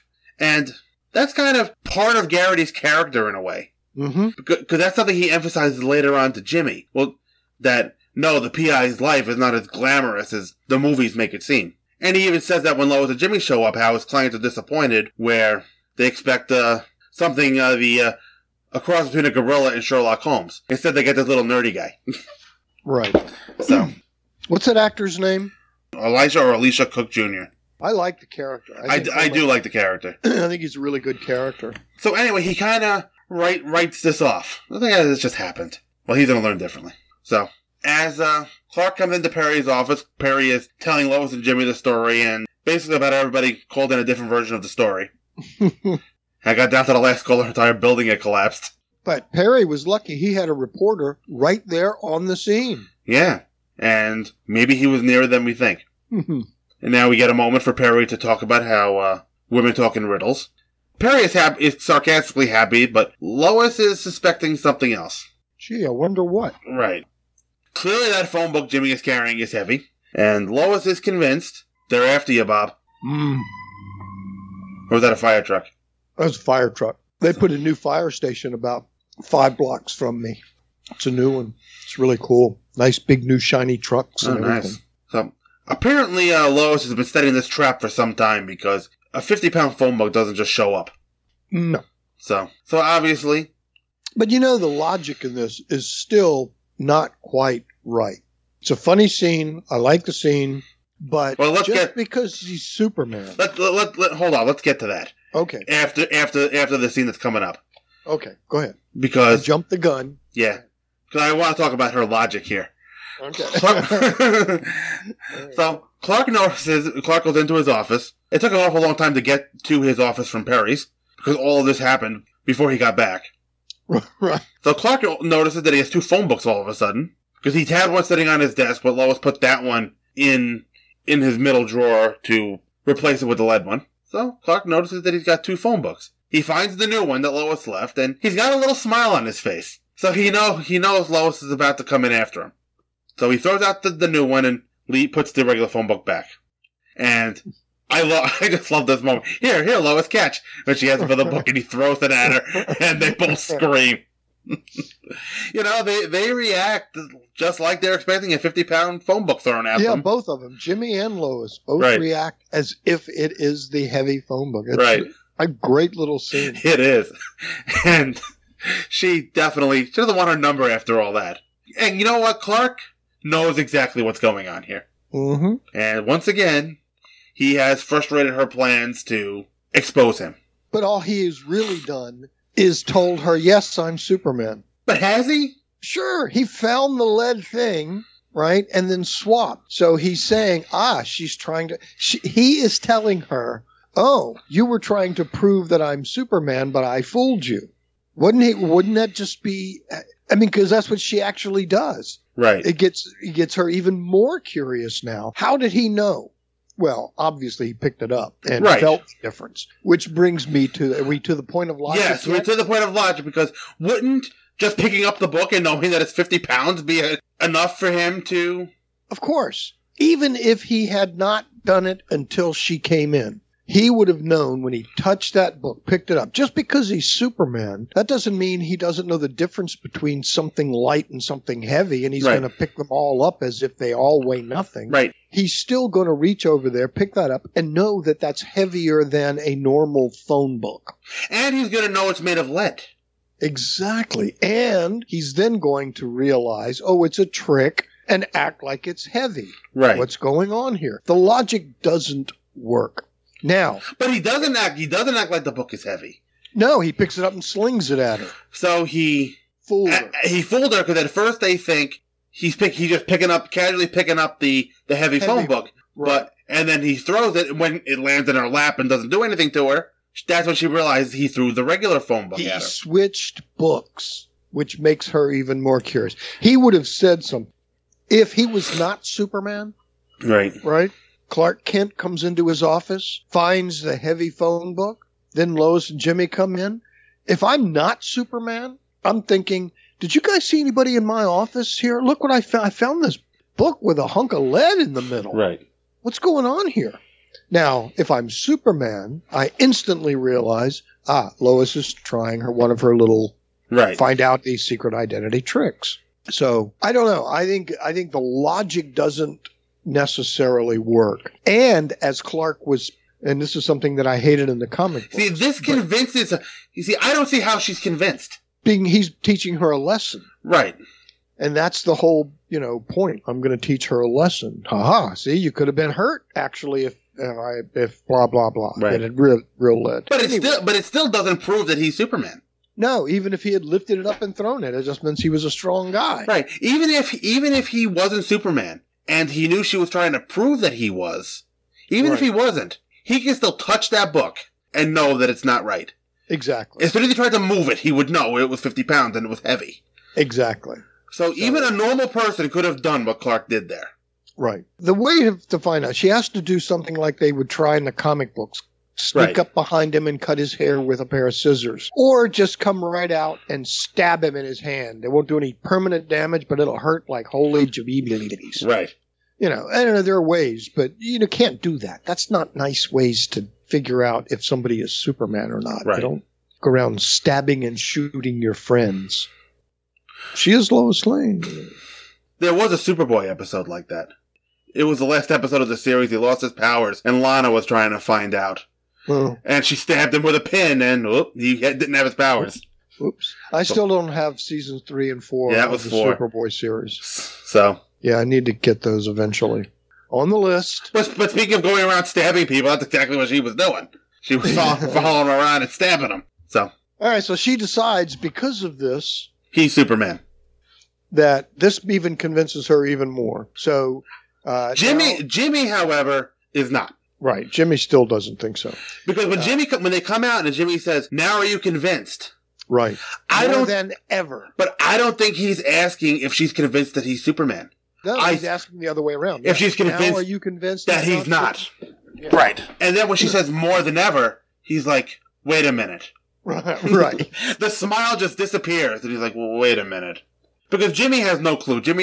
He acts like he suspects, but Jimmy's playing the role of I don't think he's Superman, and that he is just kind of playing along.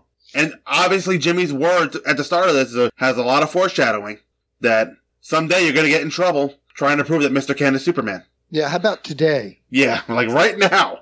Right now, because they're going to go visit Homer Garrity. And I like this little speech about Jimmy saying that if he ever got fired from the Daily Planet, he'd like to become a PI. Yeah, does he actually use the phrase flatfoot? What does he call him? No, Frankie uses the phrase flatfoot, I believe, in The Boy Who Hated Superman. Yeah, if I wasn't going to be a reporter... You're going to be a Seamus. A Seamus, a gumshoe. Right. PI, private eye. Right. And, Jimmy is disappointed when Homer Garrity comes out. Yeah. No, we're looking for Homer Garrity, the detective. Yeah. Yeah, that's just so good. Every scene is so good. So, obviously, we mentioned Jimmy's disappointment earlier, and obviously she wants him to follow Clark. But Jimmy is more interested in the blackmail case that Homer was dealing with. So Jimmy's interest is piqued when Garrity shows him the handcuffs, the nightstick, and the gun. But then he hasn't used any of it. He gets a little disappointed again. But he gets really excited about that one-way window. Well, he got disappointed first because he realized when Homer Garrity said, "I finished the case, I have all the information." Right, that he's not going to make it over. And he said, "You won't even make the arrest yourself?" No. And this is the first mention of the movies. Right. Right, when he said that either I haven't gone to too many movies or that Garrity hasn't seen enough. Yeah. Right. Very good. All right, so the one-way mirror is pretty cool. Yeah, it is cool, and Jimmy's very excited about it. Yeah. And perfect timing, because Homer Garrity says, "Here, you can stay in here and watch everything that happens in this room right now."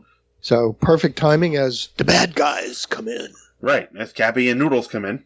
Noodles. And we see that Garrity uses his knee to turn on the recording. Perfect. And take note that we never see anybody turn it off. It actually finishes going... Right. Tape runs out.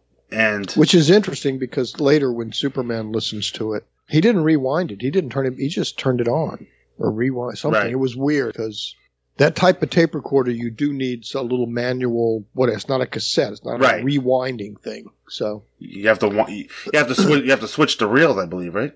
You have to. You have to rethread it. It depends. You can actually just rethread it back to rewind and then put it through the mechanism to go forward again. But there is some manual work necessary, particularly when one of the reels, when all the tape is on one reel. Right. I like the look of those machines. Yeah, they're cool looking. Yeah. I used to have a little reel-to-reel tape recorder that I loved playing with. I just loved that little thing. So obviously the one-way window comes in handy as Jimmy sees everything. Lois decides to inject herself into this situation, as Lois does. She would, yes, indeed. But I love that this is now just one of the better scenes ever from Jack Larson. Yes, it is. Ever. This is just so good. So he comes out of the closet. Oh, God, that came out wrong. Jimmy leaves the closet. Yeah, I think he was still in the closet during this time period. I was trying not to go there with Jimmy being in the closet. Regards to Jack Larson. Thank you. You're welcome. Donald Trump has infected us all. Certainly. All right, so this is when he gets the call from the guy at the pool hall who's giving him a tip that some guys are out to get him. Right. Nice timing, buddy. They left already. Perfect. It is. But so Jimmy calls the police, reports the kidnapping, looks at the handcuffs, and all good sense goes out the window, and hilarity is going to ensue now. Yeah, this is just perfect. Never mind. You handle it your way. I'll handle it mine. And this is when he starts to do his Humphrey Bogart impression. Yeah, it's kind of between a Humphrey Bogart, James Cagney. Right. But it's just old-time gangster, private eye, hat, trench coat, puts the handcuffs in his pocket, which comes in a lot. But such a good scene. Jack Larson has said that he is very proud of this impersonation. And I don't know how different George Blair's directorial style is from Tommy Carr. Mm-hmm. But Blair basically told them just to go all out. Do it. Yeah. Maybe Tommy Carr likes to stick to the script a little more, but it seems like Blair got more of the zanier episodes, like this one. Right. Where yeah, that'd be interesting to do. I've never done that. Actually. Look at the ones each directed. Yeah, line up the directors and see which episodes and how they played with each other. How Panic in the Sky was definitely a Tommy Carr episode. Yeah, but very interesting. So this particular scene is one of Jack Larson's favorite scenes. Right. Watching him do this, and it's one of those that just never gets old for me either. I love it, and then when he walks out, everything about this scene. Yeah, everything about it. It's just great. End the memo. Right. So Jimmy finds the pool hall, and Bob, how would you like to get a burger and coffee for 40 cents? Mm-hmm. Mm-hmm. All right. Jimmy's kind of walking around, and this is where we get our first look of Fingers, and then we see the guy who called in the tip, so we know Jimmy's at the right place. And I love how Fingers just shoves the cigar right in Jimmy's mouth. And I love how he identifies himself. His name's Olsen. Oh, with a squinty eye. Yeah. Talk out the side of your mouth. Olsen.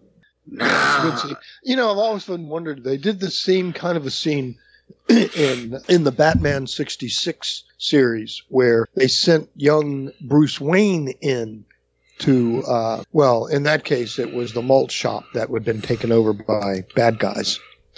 But anytime a non-smoker is forced to smoke, right, and they don't handle it well, I know that's kind of comic relief to some people, or comic, but I think that's an old joke, and I don't think it works that way. Right.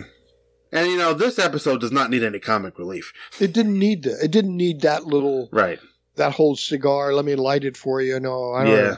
I meant today. Yeah, it wasn't, I guess it was to let us know that the crooks now know that he's not a real detective. He's right. Just something. Jimmy is so out of his element here. Way out of his element. And way over his head. Yes. Way out. Way out. He's not letting that dissuade him. No, and he actually follows up really well. Right. He follows Fingers back to his apartment or his room or whatever that is. And figures out little clues and other things that Fingers is doing. And I wonder what Jimmy's writing in his notepad as he's watching. Because you see him pick up the notepad and write something down. Mm-hmm. That's something you gotta watch everything Jack Larson does. We didn't talk about this in Panic in the Sky, I don't think. But there's a little moment during the bedroom scene where Jimmy scratches his face. He just takes one finger and kind of scratches his face. Was Jimmy wondering something, or did Jack Larson have an itch? It's right. Larson, during that comment, Larson says, Jimmy's wondering about something. All of Jack Larson's movements don't always register, but he's always doing something. Right, always in motion. Right. So, after Fingers is off the phone, Jimmy is acting all tough again. Well, actually, he makes Fingers hang up. Right. But then she's trying to question him, and then all of a sudden, his eyes get real big, and he's like, please. And here's where coming up is another just really good Jack Larson bit of physical comedy. Right. And because he's Jimmy, he buys the story about Fingers' 110-year-old mother. Right. And this is kind of where Jimmy ends up handcuffed to the bed. In a brilliant move. Absolutely brilliant move. Because what he has to do is take this other guy's arm over there, move it around, and do it in one motion. Miss his hand, but handcuff yourself to it. So it's just a really terrific little move. Terrific little move. It is. Well, it's telegraphed, though. Why is he putting his wrist there? This is Jimmy being inexperienced with handcuffs. Right. So. But the art it took as an actor to pull that scene off is just really good. I wonder if the change was to handcuff him to the bed. Maybe he was supposed to be handcuffed to something else in the room. No idea. Like I said, I'd love to see the script of this episode just to see how it would have gone had Jimmy not sold George Blair on the business with the bed. Yeah, it might have been something else. It might have been planned for him to handcuff himself to the bed, but maybe all of the bit that takes place after that is Jack. Because Who knows? Who knows? So, anyway, I believe the accidental handcuffing was Jack Larson's idea. Because without it, because I'm pretty sure the gag at the end was written in.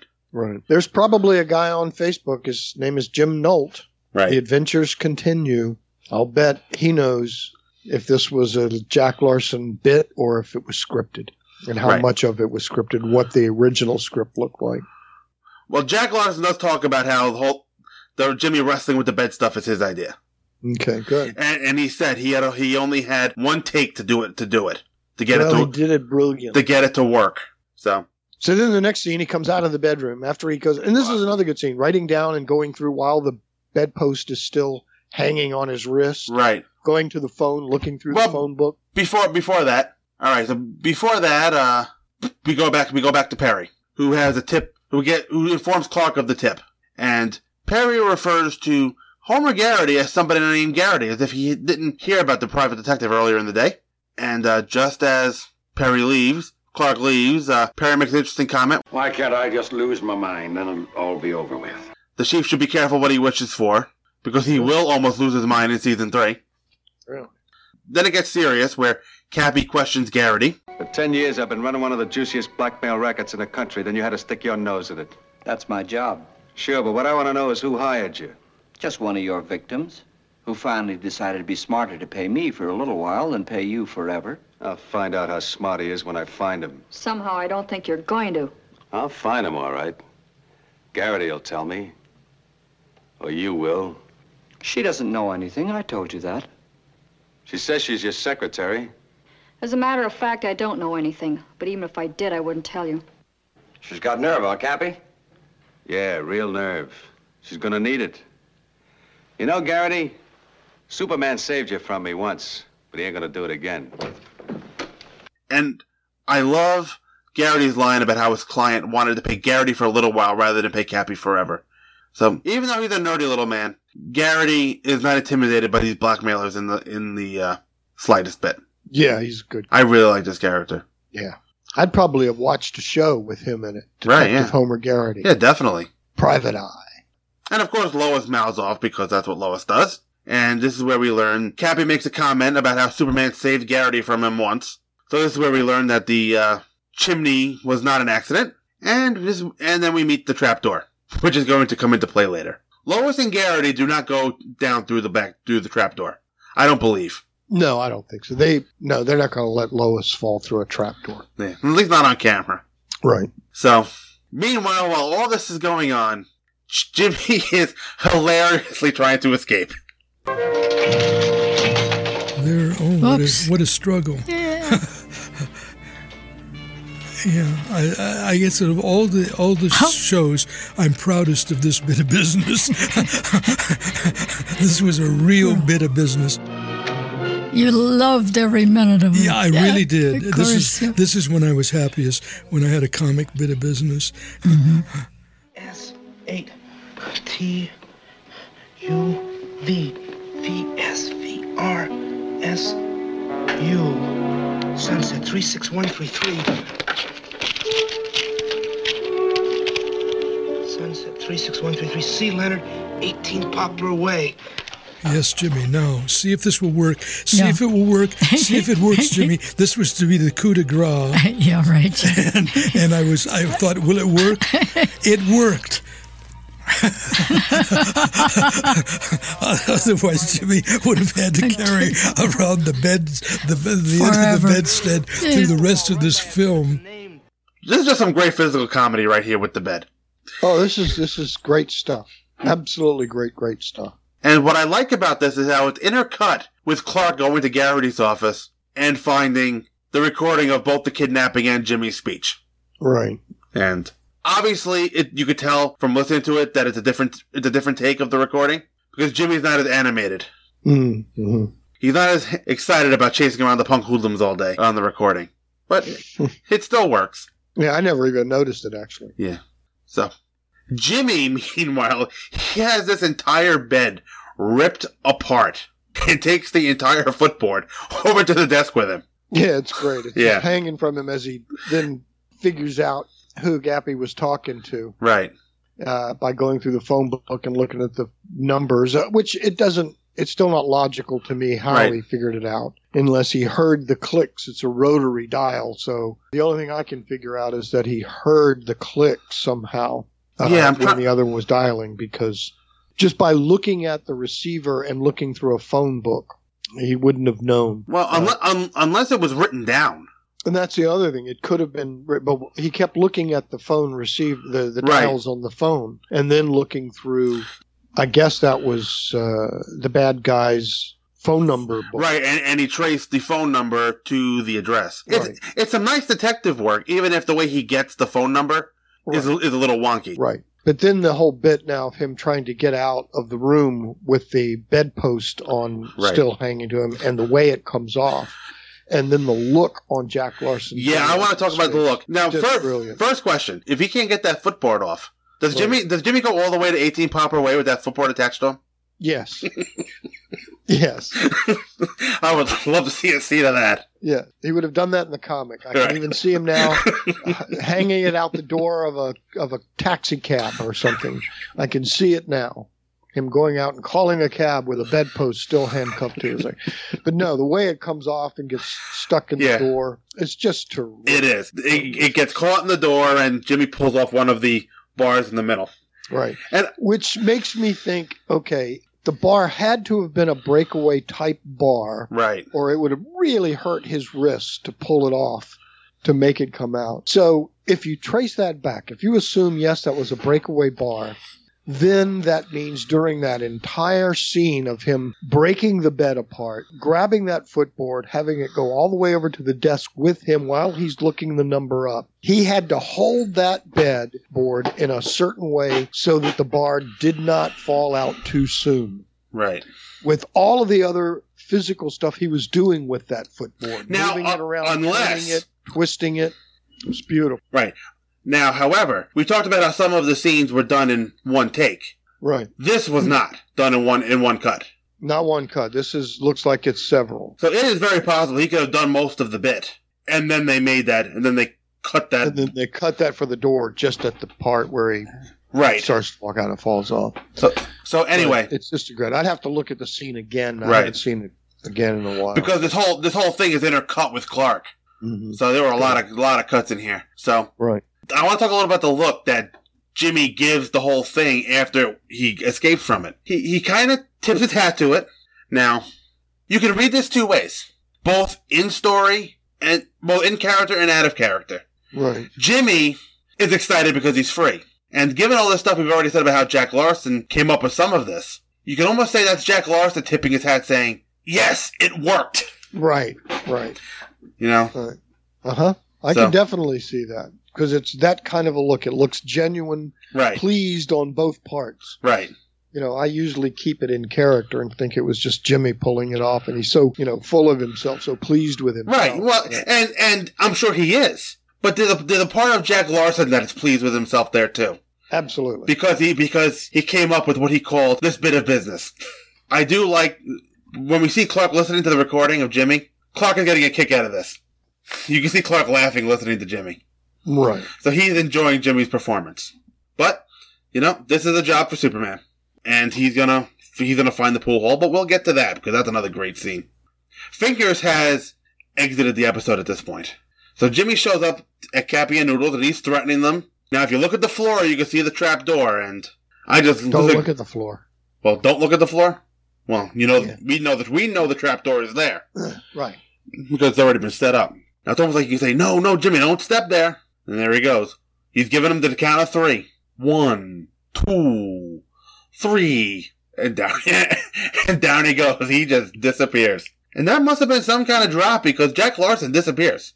Yeah, there are several trapdoor scenes throughout the series, and I've often thought... It makes me think back to the Chinese Jade where Superman dumped into the hole in the street. Yeah, those are pretty deep drops, pretty good drops. So, which is probably why they didn't want Lois in high heels falling through that thing. And apparently Jack Larson did the fall. Because there is no cut between Jimmy landing and him talking to Noel, Neal, and Garrity. Right. So that's all Jack Larson there. Right. Young and healthy. Young and healthy, yeah. And Cappy and Noodles are obviously pleased. And they deserve to be. They got a kick out of Jimmy's act, too. And now, as they're down in, I guess this is the basement, Jimmy is no longer as excited about being a PI. No. And now, Garrity is the one talking about the movies. When he says, this is the moment where the slinky woman appears to show them the secret way out. Now, that would have been funny if the slinky woman had come in to show them the way out. Yeah, well, there's nothing slinky about Superman and George, especially George Reeves. No. But I find it amusing that all of a sudden Garrity is now talking about the movies, when he spent the whole episode talking about how boring being a PI is. So, they're going to get gassed here. And I love this scene when Superman shows up at the pool hall. Mm-hmm. Looking for the guy to telephone Garrity. And large and in charge, as they say. This is the most large and in charge we see. Yeah, he just looks so good in this scene. So this guy just kind of scurries away like a little rat. And then just crushes those cue balls. Right in his hand. There's just, good scene. I love the way Superman just towers over this guy. Yeah. He is showing nothing but powers. Well, nothing but power. His chest is out big, S symbol. The guy's just looking down on him. That guy is shivering in his boots. He's just, you do not want to screw with Superman right now. This guy is wetting himself right here. Mm-hmm. So, obviously, Superman gets his info, the address, because we know it matches, because we heard Jimmy say it before. Now, obviously, that more fun with the signs in the back, the combination sandwich, about 75 cents. If you figure, that's probably like a ham and bologna sandwich or something. That's probably about $8 now, which is about right. So, meanwhile, Lois, Jimmy, and Homer are getting gassed by the gangsters, and all of a sudden, Jimmy is worried about what the chief will do without them. It looks like the end of the line for all of us. Jesus, Miss Rain, what would the chief do without us? What are we going to do without him? Nothing, because they're going to be dead. Yeah, dead is dead. Yeah. And now we get another great shot of Superman crashing into the living room, large and in charge, as we said. Mm-hmm. Finds the trapdoor with his X-ray vision. Now, do you notice the issue with the trapdoor here? I don't know. I'm not looking at it. What is it? Well, the trapdoor, when Jimmy falls, is 2 pieces. It opens and he falls through the center. Really? Is it a 2-piece door and this is only a 1-piece? This is only a 1-piece now, so.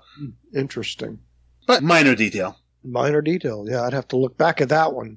Didn't notice that. Because I'm pretty sure it opens from the center when he shows it to Garrity and Lois.